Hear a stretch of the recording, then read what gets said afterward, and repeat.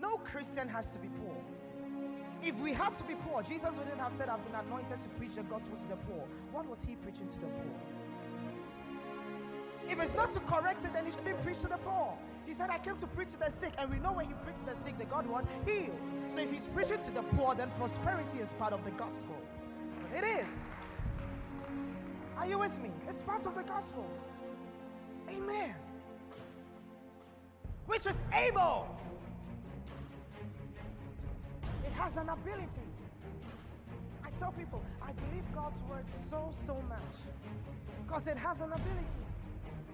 I told you this the other time. For by faith we understand that the worlds were framed by the word of God. It has an ability to produce. He says, I commend you to God to the word of his grace, which is able to build you up and to give you an inheritance amongst them that are sanctified.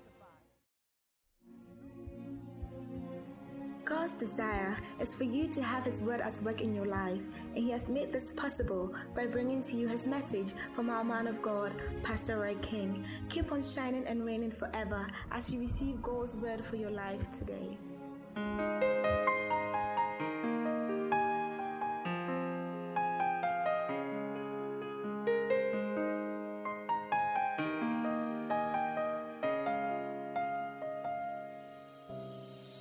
He has blessed us with all spiritual blessings. It's not now that he's going to bless you. This is talking about the past. He has blessed us with all spiritual blessings. So God is not now going to bless you.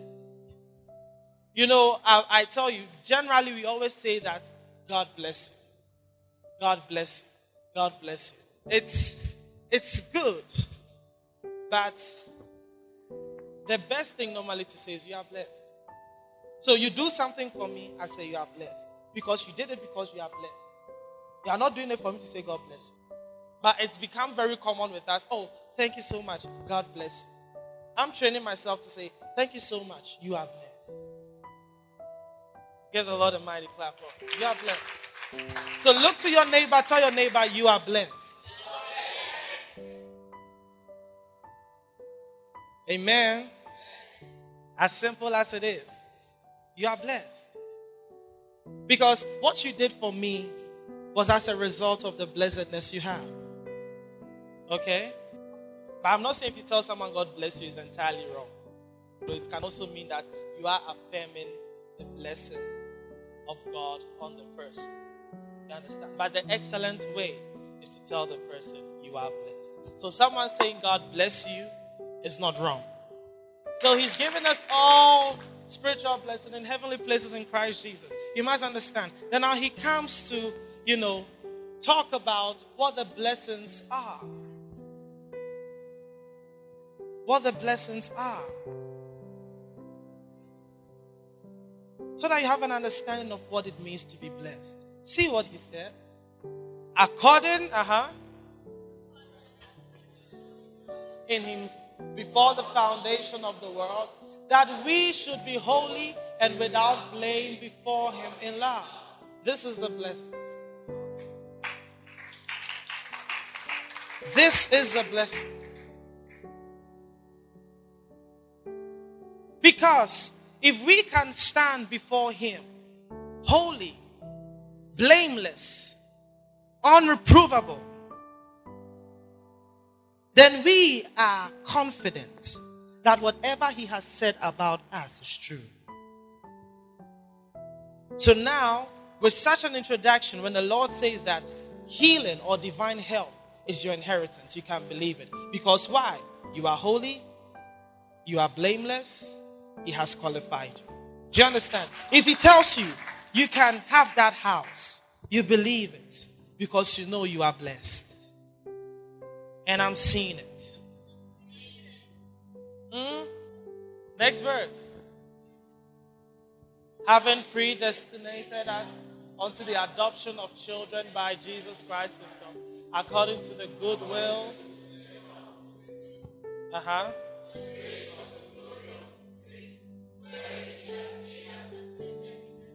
Have you seen that? So he's talking about the blessing. That's why I told you last week that as a child of God, or you being born of God, is proof that you are blessed. It's proof that you are blessed. So never on any day think that because you don't have what your neighbor has, your neighbor is more blessed than you are. No. What did I say multiplication is? From the Hebrew word what? Rabah, which means what? To make great, or to be great, to increase in all aspects, to grow in number and in quality, or quantity and quality. You understand? So that's what we are seeing. We are looking at multiplication in all aspects. Hallelujah. Are you with me? All things are working together. That was a word for somebody. There's someone here, I don't know what you're going through, but that situation seems to overwhelm you. The Lord is saying to tell you that all things are working together for your good. All things are working together for your good. Genesis chapter 26.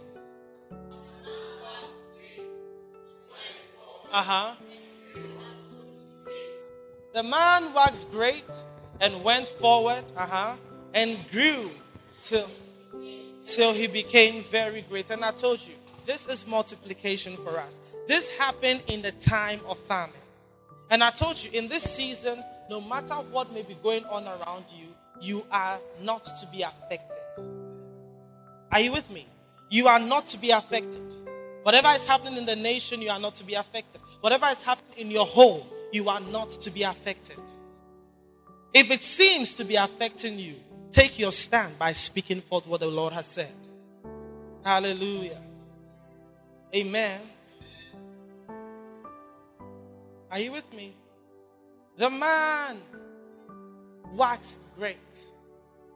And you know, for years, let me say almost a decade, anytime I read this, it's funny, but I can tell you. Anytime I read this, I get an image. But it means a lot to me anyway. And the man waxed great. I just think about the candle. And when I think about the candle, this is what I get. That no matter how you burn it, in its liquid form, it's the wax will let it solidify again. So anytime I read this, I see it as my greatness is solid. No matter what comes in, no matter the heat that may make me look like I'm melted, let me cool down. Wax great. It's not the Hebrew meaning. I'm just letting you know, like a preacher will tell you, this man waxed. Anytime I read it, that's what I have in mind. Wax great. Hallelujah. You can choose to have that. Hallelujah. So this man waxed great. It was fair in the land of famine, and went forward and grew until it became very great. Now let's see what the Bible says. Next verse. This is so beautiful. 1, 2, 3, go. For he had possession of flocks and possession of herds and great store of servants, and the Philistines envied him. You see, in that time of famine, everyone was complaining. There was great recession. But the Bible says this man sowed in that time, and the Lord reminded him that I said unto your father, I will make your seed great. I will multiply your seed and bless them. He says, I'm the God of Abraham, your father. Put him into remembrance. He says, don't leave. He says, sow in this land. Then now he sows in the land. In that same year, he reaps 100-fold. And the people there are now envying what he's got. What is this telling us? All through our seasons. I've been talking to a group of people. When I say a group of people, I mean different individuals, okay? And anytime I'm talking to them, Charlie, life is not easy. Life is difficult. You know, they make those statements. Charlie, right now I get some job here, but the job that I got, it was this one. But Charlie, it's not easy. You know, Charlie, it's not this one. When I talk now, I just because you didn't get me to say it's not easy.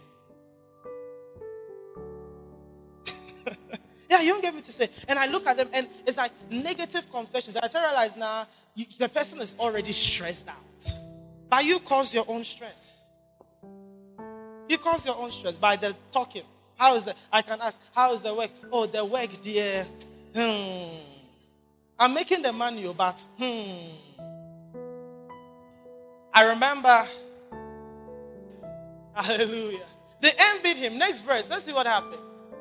For all the wells which his father's servants had digged in the days of Abraham, his father, and filled them with earth. In other words, they had covered all the wells. So where will water flow from? But let's see what happened. Can you imagine? Move on. And pitched his tents in the valley of Gerar and dwelled there. Move on. Oh, Rabba Shekelemonda. Yes.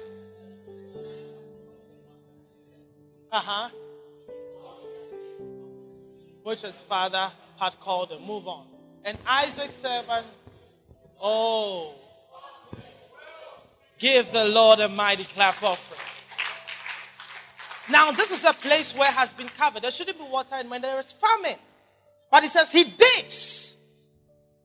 And then, water is found again. If you read on, it's very interesting what you find. My focus on today is Exodus chapter 1. Let's go to Exodus chapter 1. We're going to read from verse 1 downwards. Hallelujah. All right, read it. 1, 2, 3, go. Which came into Egypt. Every man in his household came with Jacob. Reuben, Simeon, Levi, Judah, the 12 tribes. Move on. Issachar, Zebulun, and Benjamin. Dan, Naphtali, Gad, and Asher. And all the souls that came out of the loins of Jacob were 70 souls, for Joseph was in Egypt already. Take notice. There were 70 souls, 70 people that came into Egypt. And the Lord had already prophesied that you are going to be slaves in another man's country for 400 years. But it's for a reason. Okay? And now they're going there, they were 70. 70 people. Let's see what happened. And Joseph died, and all his brethren, and all that generation. And the children of Israel were what? Fruitful, and increased abundantly, and multiplied, and waxed exceedingly mighty. And the land was filled with them, out of 70 people. He says that what happened? They did what? They were what? Fruitful, yes. And waxed exceeding mighty. And the land was filled with them. Let's see what happened. Who knew not Joseph? So the king that knew Joseph favored Israel. Even though they were growing great and everything, he favored them. But now there's a new king that comes on. And he says, I don't know Joseph.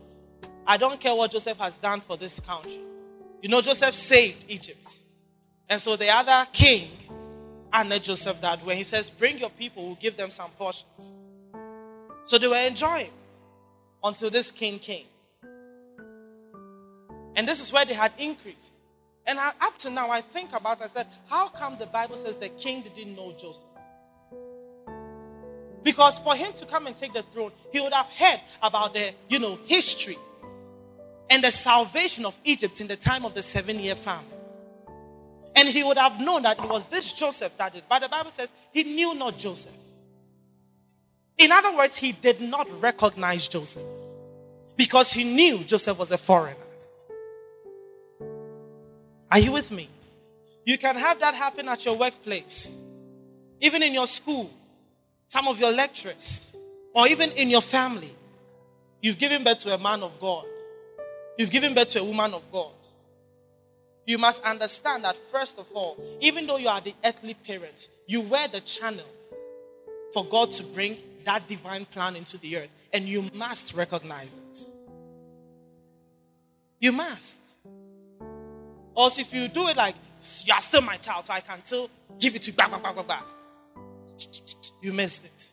Mary, at the wedding of Cana, she told the disciples, whatever he tells you to do, do it. She knew the son she had given birth to. So don't be that kind of parent where even when your child is grown, you still want to let your child know that you are a child. There's a difference between child and child. There is teknon and there is teknion in the Greek. There is offspring and there is child. The person is your offspring doesn't mean the person is a child. So you should understand this. Or else you give birth to your kids, the Lord wants to use them in things, but you forget that, hey, this person that I've given birth to, the hand of God is upon the person. You may forget and say because the person is your child, which is offspring, you think the person is a child. Jesus was 12. The Bible says they were looking for him. When they came to the temple, he says, why are you looking for me? Who are my mother? Who is my mother and father? These are my mother and father. Those who do. And then, do you know what the mother will think? You have given birth to 12 years. This is what you are telling me. He said, I'm about my father's business. But your father is a carpenter. What are you talking about? About my father's business. I don't know why I'm saying this, but I know it is to help some of you. Pray for them. No, because it can endanger them. I'm telling you. The fact that they are your parents, sometimes they may think that because they are your parents, so they can't. No, it can endanger them. Imagine if Mary treated Jesus anyhow. That person was the savior of the world. Because she gave birth to him. Do you understand? He didn't recognize Joseph. So sometimes if your parents are not recognizing your call, don't get offended. Pray for them. Pray. So he did not recognize Joseph. And because of that, see what he's going to do to the people of God. Now, by this people, Egypt became great. Now, another king comes. And this king comes to despise them. Because he refused to recognize Joseph. He comes in to despise them. He comes in to destroy them. See what happened. Read on. Behold, the people of Israel, the people of the children of Israel are more and mightier than we. He could tell. You know how sometimes you actually intimidate the worldly people? But what they have done to you is they have programmed you with their words, making you feel inferior. Some of your friends that you left and started coming to church will still give you reasons and the church that you go, but in their heart, they really admire your growth. But they can't say it. They really admire your growth, but they can't say it because they are still living their life and then they want you to feel like this is the life you're living. But when they watch you, they still admire that beauty. I'm telling you. They do. But they can't say it. Their ego will not allow them. They can't say it. So they'll say, hey, you get up, you go to church, get up, you go to church, every day, church. If time or something, I say, I like it. Thank you, at least you didn't tell me that I look like. If you tell me I look like any man of God, I'm happy, Papa. And to tell me I look like Beyonce. Or tell me I look like Jay-Z. Or tell me I look like Chris Brown. People are rather happy. Wow, you look like Rihanna. Go me. Charlie, you look like, I don't know the new people, but you look like Chris Brown. But when they tell you, oh, you look like Osofo.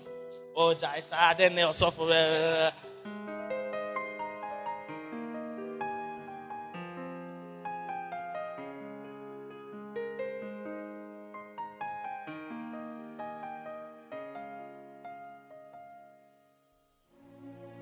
The Temple of Charis is a grace-based ministry headed by the Lord Jesus Christ and led by his servant, the man of God, Pastor Roy King.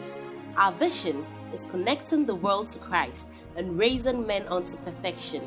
Our purpose is revealing the righteousness of God to man, and our mission, preaching the gospel to everyone in our sphere of contact. We welcome you to join us in worship at the Zion Convocation Arena at North Legon, 5th Pawpaw Street.